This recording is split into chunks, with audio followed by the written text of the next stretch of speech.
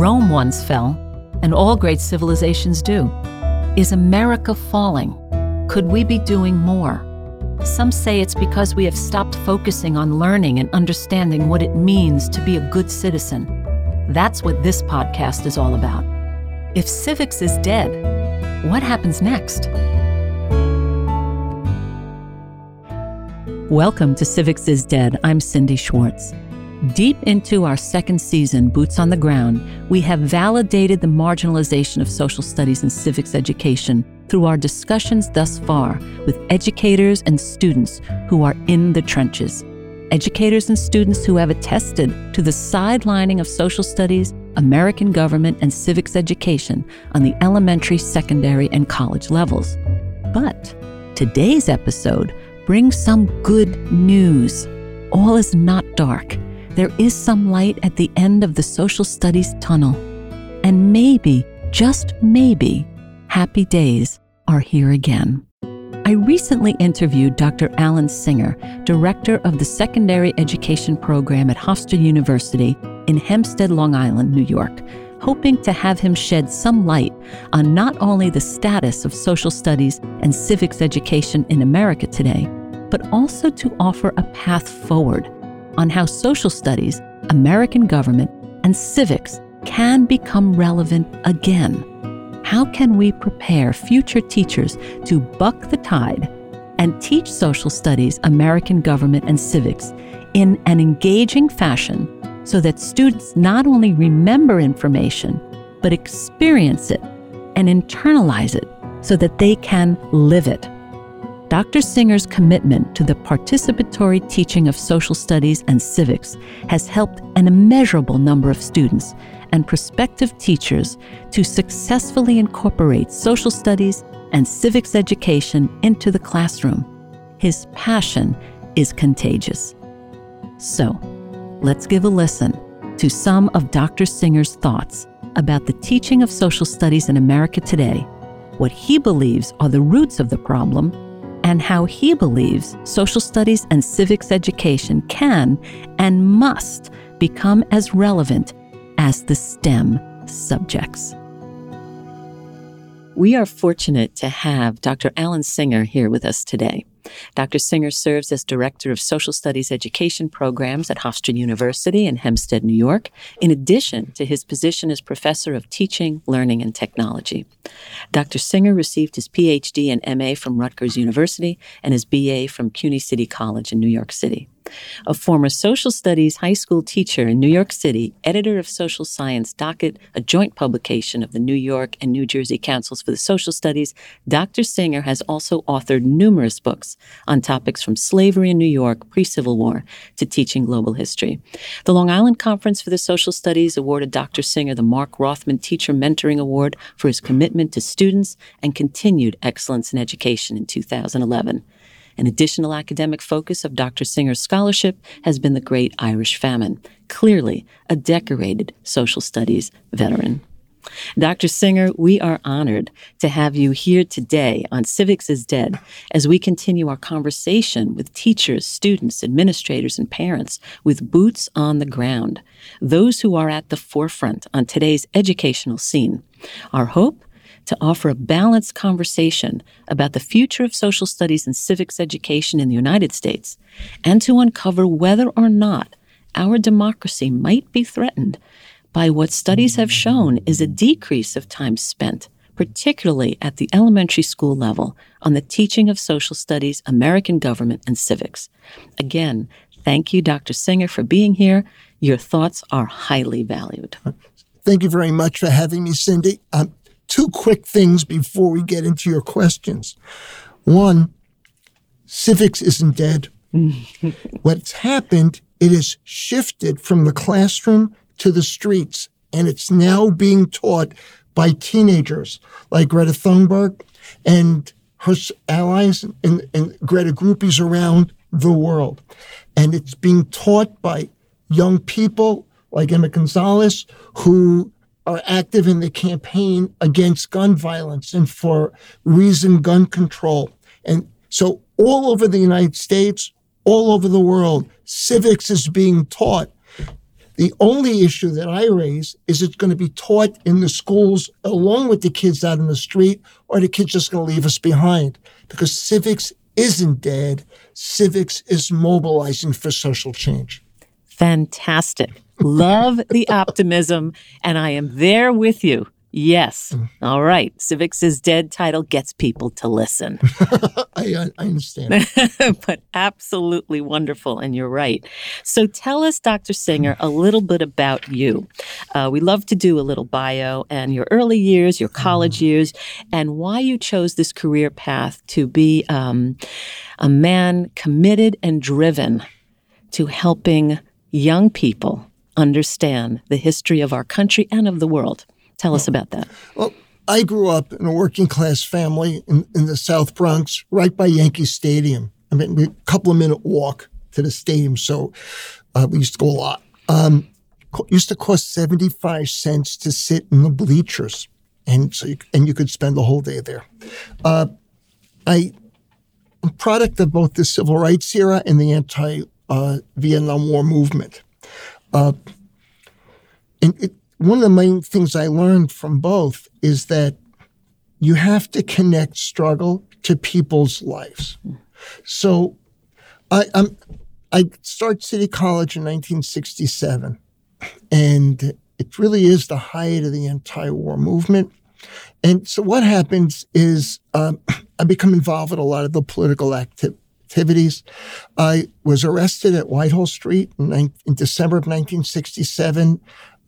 During the anti-war, anti-draft demonstrations. I was accused of obstructing pedestrian traffic, which meant I was standing on the sidewalk, not doing anything. Case was dismissed. But the police at the time would just do mass arrests as a way of dampening down people's demonstrations. My father, when I was 17, said to me, "Don't go to the demonstrations. If you get arrested, I'm not going to bail you out." But my mother came and got me out. This was very embarrassing. Everybody else was released on their own recognizance except for me. Because I was 17, I had to wait for my mother to get me out of the lockup. The just injustice of what happened to us convinced me that to be a life of activism, and I've remained an activist since. In the fall of '68, there's tremendous debate at City College in the anti-war movement between three different directions. One group, the yippies, were calling for drugs and dropping out. Another group, the Weather Underground, believed we were on the verge of revolution. And the third group believed that we had to take the anti-war movement off the campuses out into communities. And that's the group that I went with. And I got involved with a community organizing group in the East New York section of Brooklyn. And I basically was involved with them for the next 30 years as a community organizer. And first organizing to end the war in Vietnam, but also organizing on other social justice issues, because this was a pretty depressed community. So while I'm in college, my plan was to be a revolutionary and to change the world. And my father, who was a working class guy, very practical, never went to college, barely finished high school, says to me, you need a backup plan. And he suggested teaching as a backup plan. So as an undergraduate, I got my teaching certification. I student taught in the middle school in the South Bronx. And then it was hard to get a social studies job in 1971, but I got a free ride at Rutgers to study revolution. What we called history, but it was. I did my doctoral research on radical coal miners in the 1920s, trying to understand what made them so radical. The town I was investigating, this was the only town and the only local that went on strike during World War II. I mean, that's how radical they were. They would not acquiesce to any government decision-making. So, but while I was in graduate school, I was also a substitute teacher. After 3 years, I realized I liked teaching a lot better than dusty libraries. I'm working in this East New York community as a community organizer, so I got a job teaching at one of the local middle schools where I was working, but where also I was known. Unfortunately, in 1975, I got laid off when New York City went bankrupt. So as an undergraduate, I had driven a cab in the city. And then as a graduate student, I had driven school buses for the community center. So I just got jobs as a driver, as a truck driver. And later I actually drove for the New York City Transit Authority on the midnight shift in East New York. And they have separate stories. 1978, I finally got called back to teaching. I got a job teaching high school in Manhattan.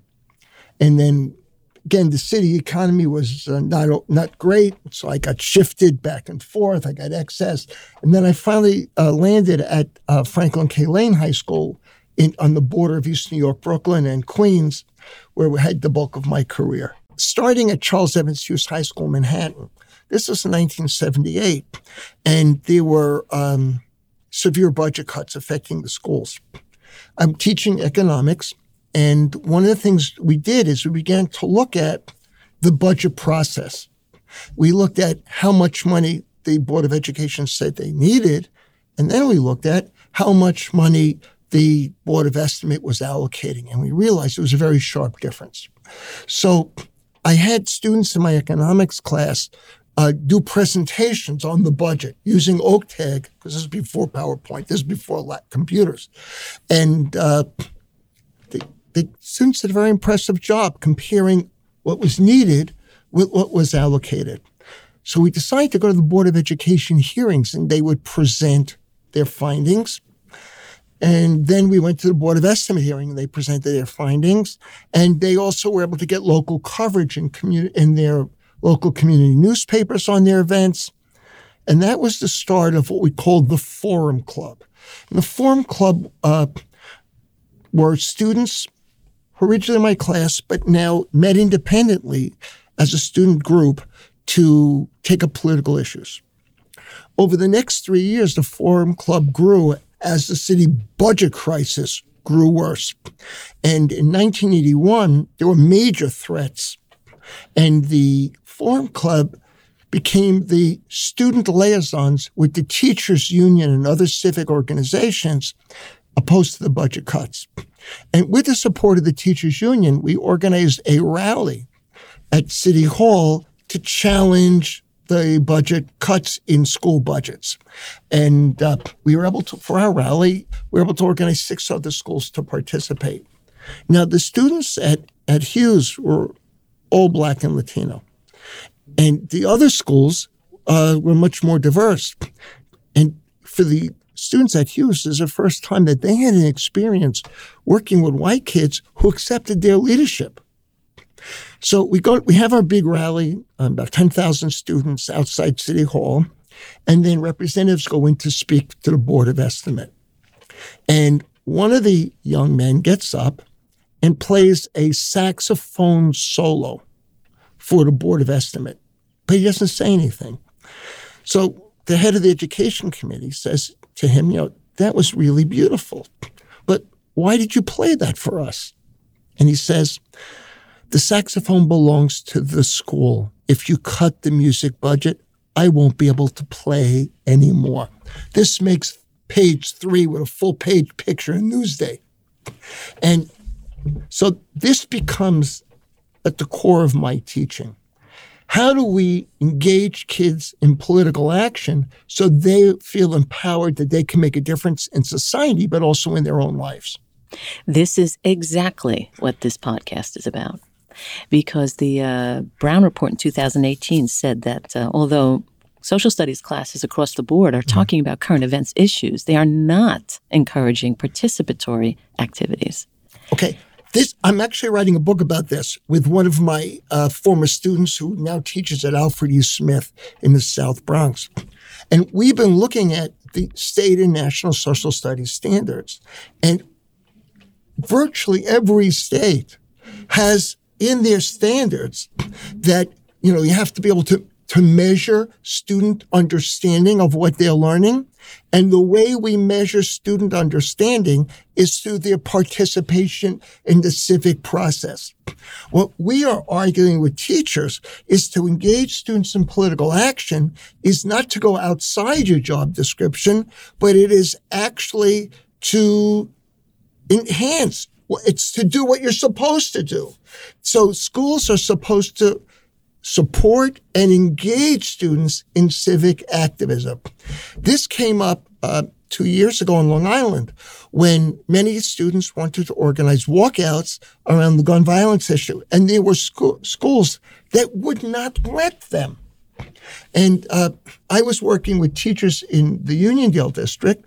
And in the March walkout, the district wouldn't permit it. And the participation in government teachers met with the students, who then met with the superintendent and were able to convince them that they were supposed to do these things.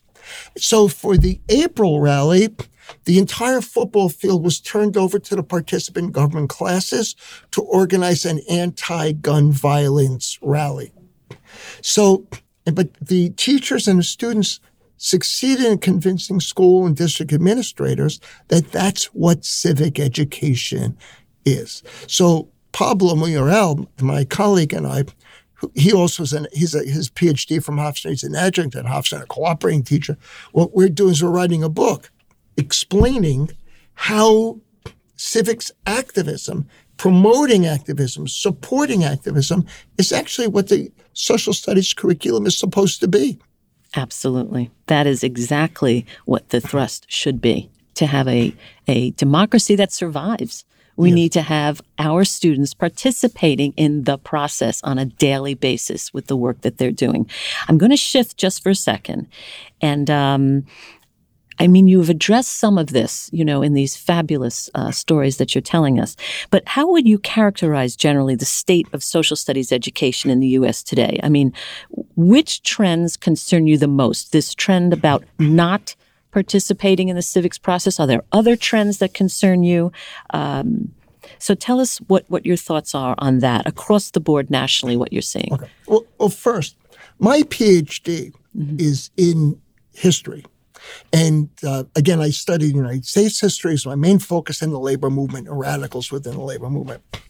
And New York State has a history-based social studies curriculum.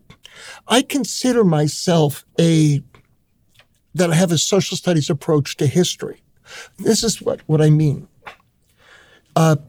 In social studies approach to history, we use the past to understand the present. And New York State calls this the enduring issues, because there are issues that come up straight across the board.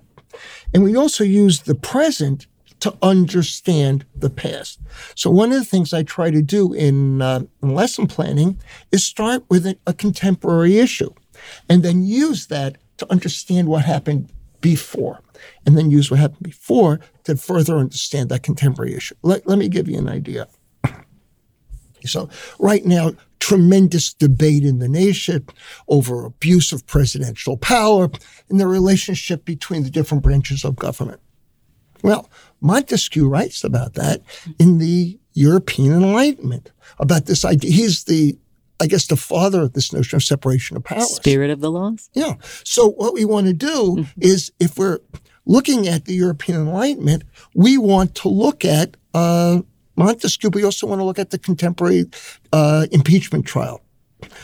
We're looking at the relationship between the different branches of government. Well, that helps us understand the Constitution when we're studying United States history. It helps us understand the Washington administration.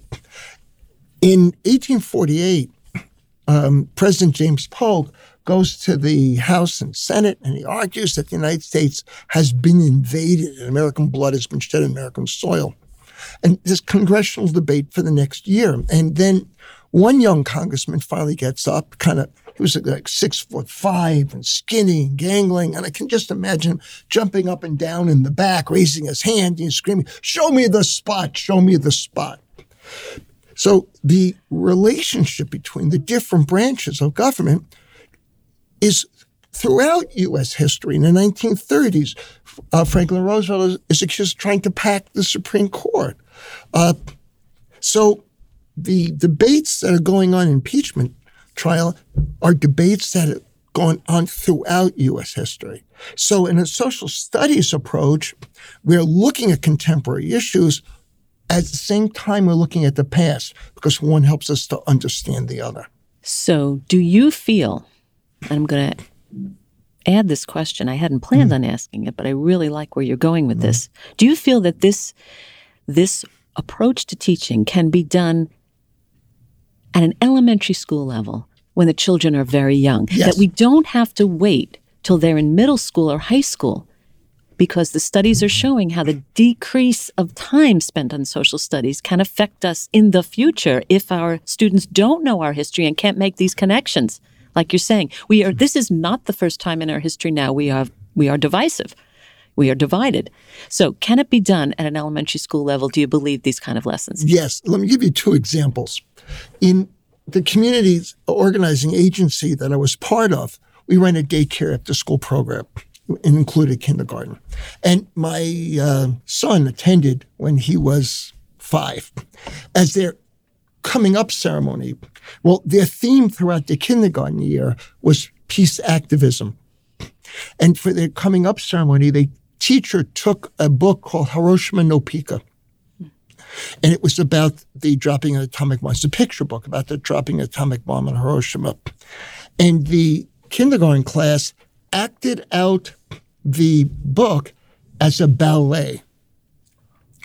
And as the kids studied about the importance of not hurting children, they also decided that they wanted to be peace activists. For Trick or Treat Free UNICEF, they raised money to send to help children in war zones.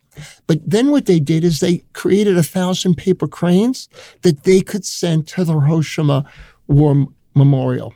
So this is a kindergarten class. We're learning about the protecting children from war. Children like them should not get hurt. Recently, a 3rd grade class where I know that been in touch with the teacher through the State Council of Social Studies, they were reading in their math book, had a passage that Columbus discovered America. And they were not happy with this because what they said is, one, Columbus never arrived in North America. Columbus never believed he was in America, and there were people already living here. So they felt that this passage in their math book was misleading. So they write to the publisher, and the publisher ignores them. So the teacher contacts me, and we set up a petition campaign, both for kids online, change.org, and with academics. And they collect signatures, and they contact academics through the State Council of Social Studies. And now, when they send all this to the publisher, they have a lot of support. And the publisher doesn't ignore them. And the publisher has agreed to change the passage in the next issue when they reissue the book. These are 3rd graders who were able to bring about effective change. So my answer is that civics education needs to permeate every grade level because we have to develop the habit of mind of social activism so to protect democracy in American society. If kids learn to be passive, if they never engaged in change, then we have a passive society without people engaged in change. A society where half the people don't vote, and that is a real problem. So the John Dewey approach. Yes, experiential learning, exactly. Hands-on, from the beginning. Participation from the beginning. I love how you say that it permeates all the grade levels. Excellent. So here's another question for you. Let's talk about this move towards STEM and this move towards STEAM. Would you say that social studies education has been marginalized in favor of the teaching of English language arts, math, STEM, etc.? And I'm going to skip to another question and ask you this, because we've spoken with a lot of people who have said, well, I am teaching social studies on the elementary school level, but I am incorporating it as an interdisciplinary in an interdisciplinary fashion with other subjects. So Should social studies be taught in an integrative way? And if not, what do you say about this STEM approach? How do we move forward with all of this? First, I think STEM and STEAM are pretend.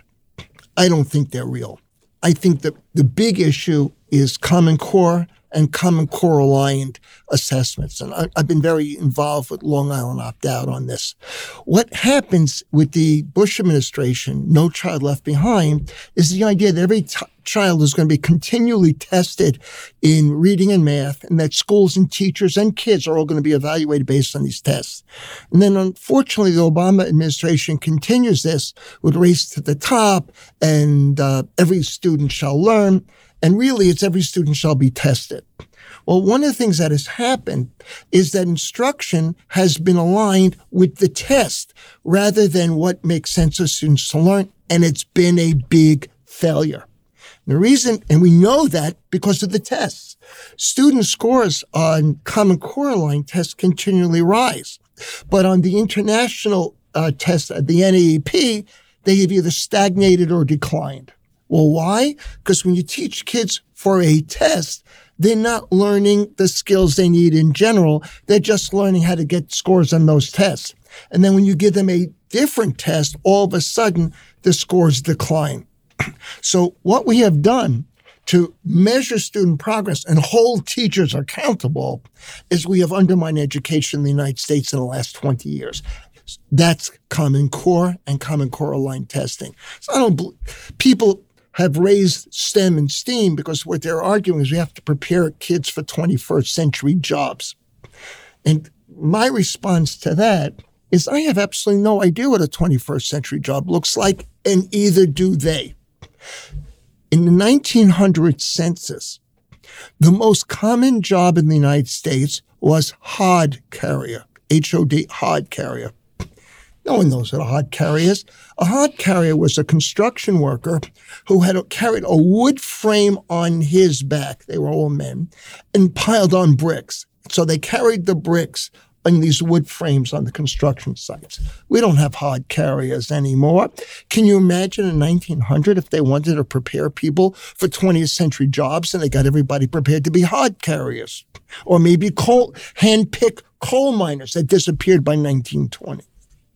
So now they say we're going to get everybody going to be a coder. Well, they're not going to be coding jobs in the United States. One, they're already training computers to do the coding.